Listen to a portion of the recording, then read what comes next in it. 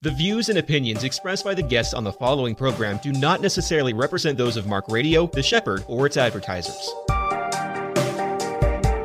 Welcome to the Crossman Conversation, CEO Edition, offering insights, wisdom, and counsel from the most respected CEOs. Here is the host of the Crossman Conversation, CEO Edition, John Crossman.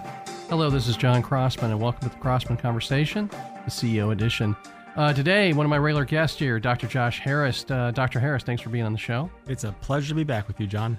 You have your own company where you do consulting and research in that space, and you're also a professor at Fordham University. That is correct. Yeah. It was funny. I was recently in New York meeting with a gentleman there, and one of his sons was undergraduate at Fordham and just had the best things to say about that outstanding institution. It's an amazing place, and I will say they have this great everyone thinks of Fordham as being up in the Bronx where they have beautiful Rose Hill campus. They got this great campus right at Lincoln Center. Mm-hmm. I mean, if you were to put that value on the real estate, oh my world. But yeah, I learned that they have undergrad students that get to spend their whole undergraduate career right there. It's amazing. That's absolutely awesome. Absolutely awesome. So let's talk about this. As we're approaching year end, let's do a quick recap. What are your thoughts, big picture, the real estate year end review 2023?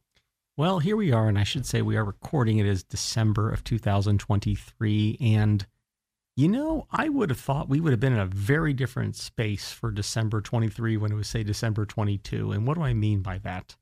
Well, I would have thought we've had some better clarity on valuations and maybe more resurgence of transactions. Unless there's some big surprises about to close by December 31, I haven't seen it.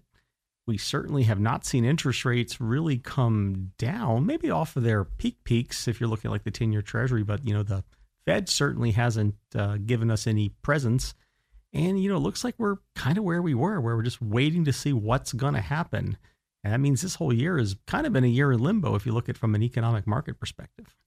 I'm going to go through some categories, and I want you to tell me whether you think they're up or down. And then if you don't mind, I might add a little spin on that. So first off, owners, and I have that as kind of split. Like first off with owners, I'm like up because leasing has remained up. Like most properties are really well leased, but down. Talking about retail. Yeah, retail. I'm sorry, I should have clarified. You do everything, but in retail, There's some office owners who are like, really? Yeah. We'll get back to that one. But for retail, being an owner's been up because things have been well leased, but down in the sense that probably the value of your property's down. So if you don't need to sell and you're just cash flowing, you're still probably happy.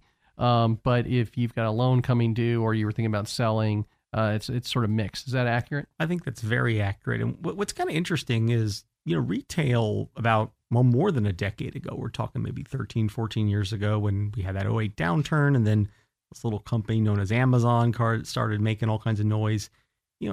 Retail development really slowed down, and you almost had to have it 100% or nearly so leased. We always talk about public centers, right? I mean, if the public signed a lease, you knew you could get it done. But I mean, outside of that, you just didn't build stuff so much. Well, population kept growing. So now all of a sudden you've got, where it's hard sometimes for retail to open up stores. We've had a lot of new places open up, which is great. So yeah, your rent roll probably looks pretty good today, but capital markets, those cap rates, all those interest rate things, which affects all the sectors fairly equally. Yeah, I mean, that has been the big source of pain. So that's a very true statement. Yeah, I was recently in New York at the ICSC, and I met with leadership at most of the major REITs, and they were positive, right? Because that in their position of not needing to sell. So that one. So then I move over to developers, and I think it's mixed. We have a couple developments we're working on, and we're getting great interest, and we're happy with it. I would say some local governments are a little bit easier to work with. And when you have sort of down markets, sometimes that happens. That's a good thing. But construction prices, they're still high, and they're still hard. They're super, super hard. So I guess we benefited from a lag in development in the last few years, and now we're kind of paying for it. But again, it seems like split decision, a little good and bad. Is that right? I think that's true. And one of my best sort of strategies for developers in particular is the absolute best time to develop is when it's the hardest time to develop. Which basically means if you can get the money together and you're able to go and you're one of the few places that goes, you're in the best place you can be. I always, there's a great movie, Forrest Gump, where there's this one scene where they're out, these guys who don't have the sense that they shouldn't be fishing in what we think is like a hurricane. and then they come back and all the other shrimp boats are kind of wrecked but they're fine. So then they suddenly are pulling in all the shrimp. That's kind of what it's like if you're a developer who's able to start a project when nobody else is able to do a project. So I think that if you're able to get the capital, if you're able to go, it's the best time. Which, I mean, kind of the flip side is when the capital is so super, super cheap, like we had a couple of years ago, it's the riskiest time, right? Because everyone's got this great idea they can build and everyone executes. That's a really good point. Well, I can say when developments we've got going on, we're getting that kind of feedback. And just to touch on a related part of that is we're buying an office building. And so when I was talking to people about that at the New York ICSC, like contrarian, like that was interesting. But I feel like we have a really good plan. It's not crazy. Yeah. And so you're right. Sometimes you can zig when else zags, and that can work for you, like in your Forrest Gump story. Mm-hmm. I'll be Forrest Gump, and that's what I get. But we'll see how that works out. Investment sales. I heard numbers from all the big firms that they all seem to be somewhere to 40 to 60% off previous year volumes. And when I look at product coming out, it doesn't feel like it's a ton. It still feels, if I had to guess, it feels like mid-year next year it'll be better.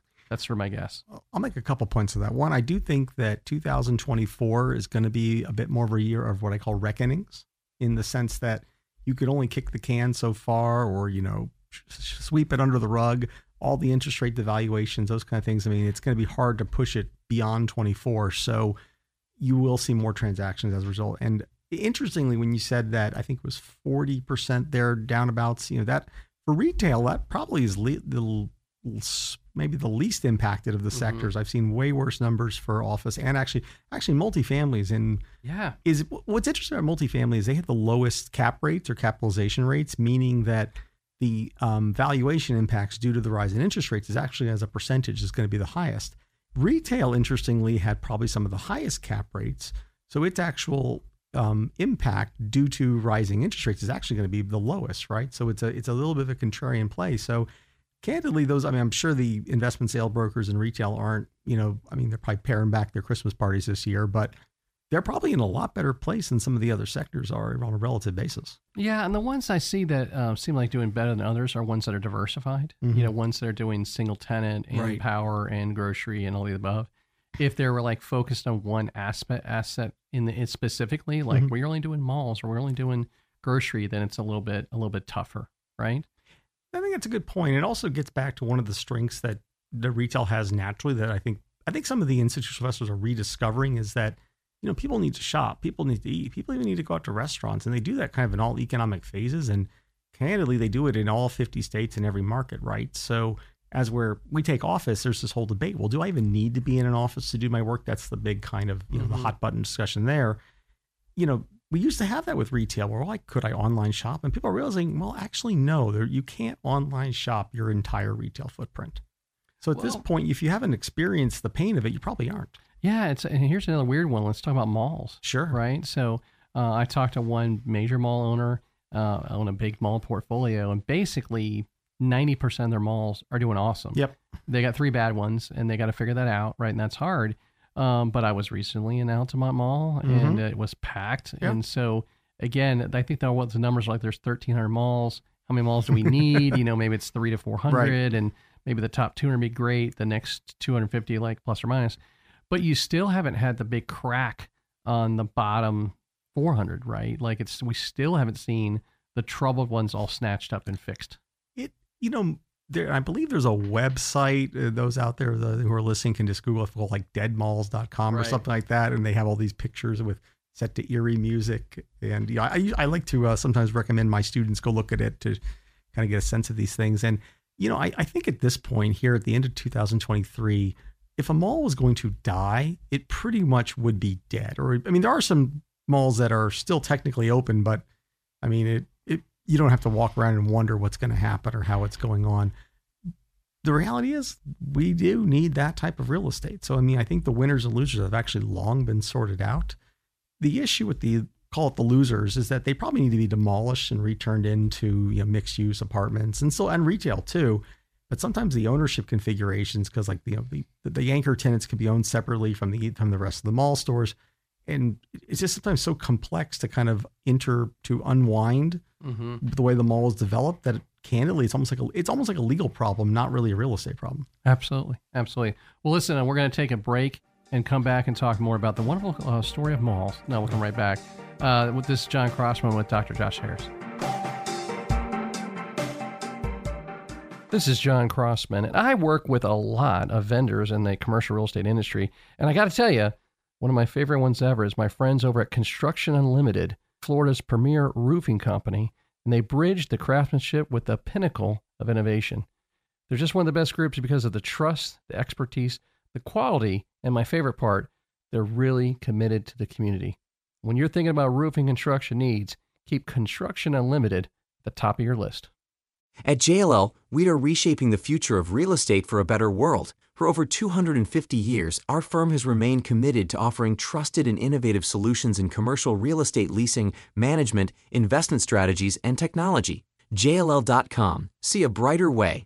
Here's a call to those who want to make an impact on their company, their community, or who possess a desire to make the world a better place. Crossman Career Builders provides the tools and resources for you or your company to make a difference on some of the toughest issues that we all face. Crossman Career Builders partners with CEOs, politicians, and pastors seeking to address problems of racism, mental health, addiction, justice, and suicide. CrossmanCB.com. Once again, here's John Crossman. We're back here with Dr. Josh Harris. Dr. Harris, we're just talking about malls, and it just be interesting. So there's still this bottom tier. I mean, the bottom tier is what it is, but it's sort of the bottom lower 1/3. It's still a question. And I think to your point, like the ones that are like 1 million square feet, it doesn't mean that they need to go to zero, but a lot of them probably just need to go to like 400,000 square feet and then replace with apartments and medical and that kind of stuff. I've always said like malls need to become like town centers is what they need to do. And so heading back to that space. Okay. Any other categories out there that we didn't touch on? We talked about owners, we talked about developers, we talked about investment sales, we talked about malls. Oh, I know another one I want to ask you was like, it does seem like if you have a trophy asset, it's still a trophy asset. Oh, absolutely. Right. So if it is bulletproof and you're like, hey, I'm not selling this for anything lower than like a 5 cap or something, you're still going to probably get it. And then if you're ready to part with something, if you're really like, man, it's broken, I'm ready to just let it go, it's going to move. The pain point is in between the two. Is that right? I think that's 100% true. And the trophy asset owners, and I've talked to a few people on private basis in the last couple of months, and they know they're not going to sell. Well, if I thought I was going to sell for liquidity or plan purposes in 23, I'll just defer to 24. 24 doesn't look great. I'll just defer to 25. And that's including in, your class A plus office buildings is equally true as anything else. The pain is in that mushy middle, which, I mean, candidly, especially like an office, that could be 60% of the market. Retail, it's probably 30%, right? It's one of those interesting things. In fact, the one thing we didn't talk about is that much is even apartments, where I think, and housing in general, this is like a maybe. I want to be serious. I'm not making a prediction or any strong statements, but I do worry a little bit more with the consumer, especially on the housing side. I mean, things are expensive, not even just mortgage rates, insurance rates, certainly in Florida, but even across the country. Sometimes your cost of maintenance, God forbid you had to replace an air conditioning unit. I mean, there's a lot more pain potentially, I think, in the housing sector, which can ripple through the economy. And we've already seen Home Depot and those type warn on this. Yeah, no, look, I think what you're hitting on there is a great point. Multifamily had been the darling for my entire career, and it's not anymore. And I think to your point, if you keep pushing up rental rates, that's one thing. But if the consumer is getting pushed up in every bucket, there's just a breaking point. Like, hey, I can't pay this anymore. And, I've got a couple deals that I'm working on that are potential mixed-use redevelopments, and I've struggled finding a multifamily partner because what they're telling me is like they can't find equity for deals, which is like, that's such a foreign thing for me to hear, right? It's so hard to hear. The loans aren't much better. Yeah, and I think the other thing, too, is that what I heard is that, if you're taking deals to market right now, and it's not the bulletproof ones, but be thinking 8 to 9 cap. Yeah. And some deals are going to hit the 10 cap depending on what the situation is. This is where I've heard this phrase, survive until 25, i.e. if you are needing to start, if you're a developer, and if you can just keep the site alive, keep things going where you thought you were going to go under construction 2024, negotiate, get all your ducks in a row so that you can hold it till 2025, when then hopefully the interest rates are more logical. And I mean, it's hard to ever predict too far in the future, but probably a smart strategy. And I think the developers and the people just across the board who are able to have that long-term mindset, they're probably going to be pretty happy. Yeah, no, I agree with that. I mean, look, my brain always goes back to in these situations, it's like focus on operations. Absolutely. Like make sure you're buttoned down and getting things done. I had a guy that was looking at selling a portfolio of properties he owns, and I was driving by it the other day. He was thinking about it, and his leasing sign looked like it was put up in 1974. And I'm just like, man, bro, it's like, if you want to sell your house, like paint the fence, man. Like, you got to put in a little bit, just a little bit to kind of push it up. Oh. And sometimes there's no thought to it, Yeah, one of the things that is very true in the office market. I know this kind of plays in with the deal you mentioned. A lot of office owners, and this is true in retail and as well. When things start to get shaky, they cut the budgets of all the amenities, all the niceties. And I've heard increasingly these crazy stories about the lenders and the owners getting into battles where the minute it hits a term due, which is like a technical default, they're not even allowing renewal leasing, let alone tenant expenditures or any of the things that keep a building up. So if you have an asset and you have the ability, and I mean, ability is a key word because some people don't have it, to actually properly maintain and manage a building, you're kind of like that bubblegum shrimp boat. I mean, there is just so many buildings that are really fine, good buildings, and go ask a broker, hey, could you actually get a lease sign there? No, because why? Well, the lender won't approve it because of this, that, or the other thing. So I don't know why, it's going to be one of those like textbook casebook stories about, bad management of real estate and probably the lending world. But if you own that asset and are able to maintain it and you're probably going to be able to pick up a lot of extra value. Well, I would tell you that my plan for 2024 is buying and developing. Yep. We've got several deals on both sides we're working on. On the buy side, it's just super hard, right? Mm-hmm. Like find the deals, getting control of the deals, and then putting the capital stack together is very challenging. But we still think there's going to be good opportunities out there to do it. So we're kind of slugging away. But I'm going into this year with a lot of intensity. Usually there's sort of a downtime at the end of the year, like no, this year, because that's what we need slugging into this next one. And then hope it gets us ready for market turnaround. Any final thoughts from you, Dr. Harris? I think be optimistic is my best line point. I mean, these kind of turbulent times are some of the best times to get footholds and start things. And those who really are willing to not just bury their head in the sand will probably be the winners. Yeah, I agree with that. I've been through a few downturns in my life, and all I can tell people is like, I just kept on working. Yep. I just kept putting my head down and working. And then, opportunities come up, and then sometimes you pivot, right? Like, didn't start this year thinking I'd be buying an office building, but finishing that way with it. But again, you sort of match to the market. And like I say, there's mixed use development I'm working on, and I didn't know that would be a thing, but again, it just makes sense. And so you just got to get out there every day and hit it and see what happens. One of my favorite movies I always reference is the movie Castaway with Tom Hanks. And, there's this really sad point where he's thinking about committing suicide. Right. He's like so depressed. And then the next day, this huge piece of plastic comes in, and that's the last piece he needed to make his boat get up the island.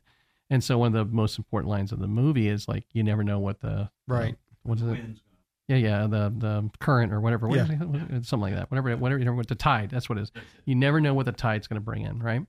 And to me, it's like that's just one of those aspects of business and life. Like you hustle. I told a young professional the other day, I'm like, look, when times are tough, like smile, show up, and hustle, and like good things will happen. It's not always going to be a direct line, but that's what you got to do because there's the other option's not good, and staying still in those times is not going to work. Totally agree. All right. Thank you to Dr. Josh Harris, my good friend and one of the best advisors and consultants in the industry. By the way, just a side note before we start this last segment, if you're out there and you're working on a real estate project and you're scratching like, I don't know what to do, you can always call Dr. Harris. You do consulting. That's something you do. Absolutely. Give me a call. Yeah. And so you have some pretty big brain resources here for people. All right. We're going to take a quick break and then be back with Mike Gillen for a final word. I'd like to thank Maynard Cooper and Gale, PC, for being a sponsor of our program. Maynard is a full-service law firm with over 350 attorneys and 14 offices nationally who serve with professional excellence in everything from corporate and business matters to day-to-day legal issues. The office in Central Florida focuses its practice in real estate, corporate transactions and organization, banking and finance, along with trust and estates. To learn more, visit MaynardCooper.com. Crossmark Services is a commercial real estate firm offering a wide range of professional services, including advisory, brokerage and leasing, investing, and property management. Our staff comprises the industry's most seasoned professionals who possess the needed knowledge in real estate investments, analysis, and portfolio management to drive growth. See how Crossmark can work for you. That's crossmarkservices.com. As the largest property tax practice in North America, Ryan's professionals possess the local footprint and knowledge, backed by a team with national expertise to help organizations minimize their property tax liabilities and ensure valuations are fair and accurate. With the Florida tax appeal deadlines approaching rapidly, local experts at Ryan work proactively with many jurisdictions across Florida well in advance of the August trim notice mailing to ensure our clients receive maximum tax savings. Guys, I use Ryan, and I hope you will too. Once again, here's John Crossman. All right, we're back here at the Crossman Conversation CEO edition. Mike Gillen, how are you, sir? Hey, I'm doing fine. I always enjoy having Josh up here. It's really great. You know, it's funny. It's like he's very wise and he's also very calm, right? And so it's like having an adult in the room, Mike, which is what right. you and I need. And it was interesting, you know, you have years where everything's up and they have years where everything's down, right? Like it's all bad, you know. I remember back in the Great Recession, the stock market was just dropping every day. Mm-hmm.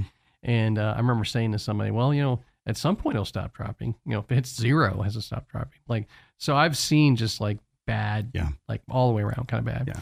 And this is just this consistent split decision, right? Like, you know, again, even when we talk about malls, it's like, oh, all malls are bad. No, some are doing great, right? Some are doing bad. And, you know, some ownerships are struggling, some are not. And so it's a very split kind of situation. You know, in light of how many things are up, you know, we were talking a little bit about how that it's okay if you can at times buy when things are this down, because like Bubba Gump's boat, you can be the only one out there doing something, or you're getting things at maybe a little bit better price. But for me, I think it's quite amazing that so many areas have some hot spots happening even in today's economy. I mean, that's pretty good. Yeah, it's also, that goes back to geography, right? And we talked about that before, that like, you know, if we talk about office market and it's San Francisco, Chicago, it's terrible. Yeah. But other markets, it's not nearly as bad. Orlando and other places are not having as much challenges. So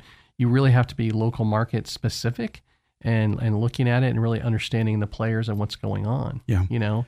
I like the deals we're doing. I think they make a lot of sense, but they're not a match for everybody. Yeah. You know, you mentioned diversity too, in the type of spaces that are out there and the people that are in these spaces. Do you think that a lot of people, when they are investing, let's say buying some sort of mixed use unit, do they have a real grasp on just the importance of being diversified in their clientele? You know, I hope so, because the thing about it is that I meet people that want to dabble into real estate, and I'm like, man, it's a hard thing to be passive in, right? Like you can be an investor and be passive, but if you're going to be an investor and be passive, I'm going to tell you, like, you know, make sure you got money in different places, mm-hmm. right? And then if you start putting money in deals, I'm like, man, you know, you've got to really be on top of it, do your homework, and then and know who's on your team. Look, I got a friend of mine that's a little bit older than me. And he shocked me the other day. He's a big-time real estate investor, and he said he had zero money in a 401k. Never put a dime in a 401k. Oh my! That's shocking. Yeah, it is. And but this guy, you know, he's had high highs and low lows. I hear that, I want to like throw up and freak out. You know, not for me. But I think you got to have a real balance to it. Real estate is very cash intense, and then also it's really hard to pull your money out. So you have to have a calm or a long ball view to it. And I think being in that place where Josh was talking about, that when you have a trophy piece of property, that you're not going to just let it go for nothing.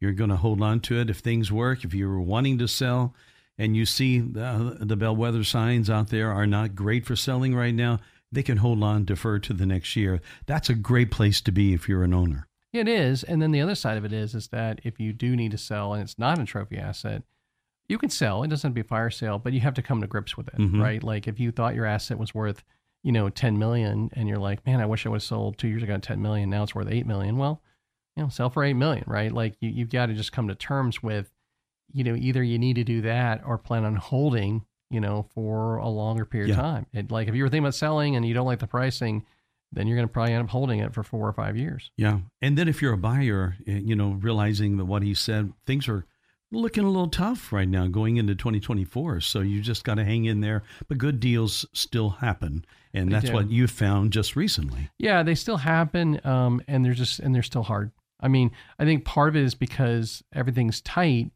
Everybody's looking at everything like very, very carefully. And if there's a problem, they're going to stop. Like they're not going to just sort of like jump over it. They're going to let it break it apart. So, Mike, thanks, man. As always, great insight, great information. I always appreciate Dr. Harris being on the show. And until next time, look forward to having you here in the Crossman Conversation, the CEO edition. This has been the Crossman Conversation, CEO edition, with your host, John Crossman. Tune in next week for another talk with an experienced CEO that will help bring clarity to your business endeavors. The preceding was a Mark Radio production.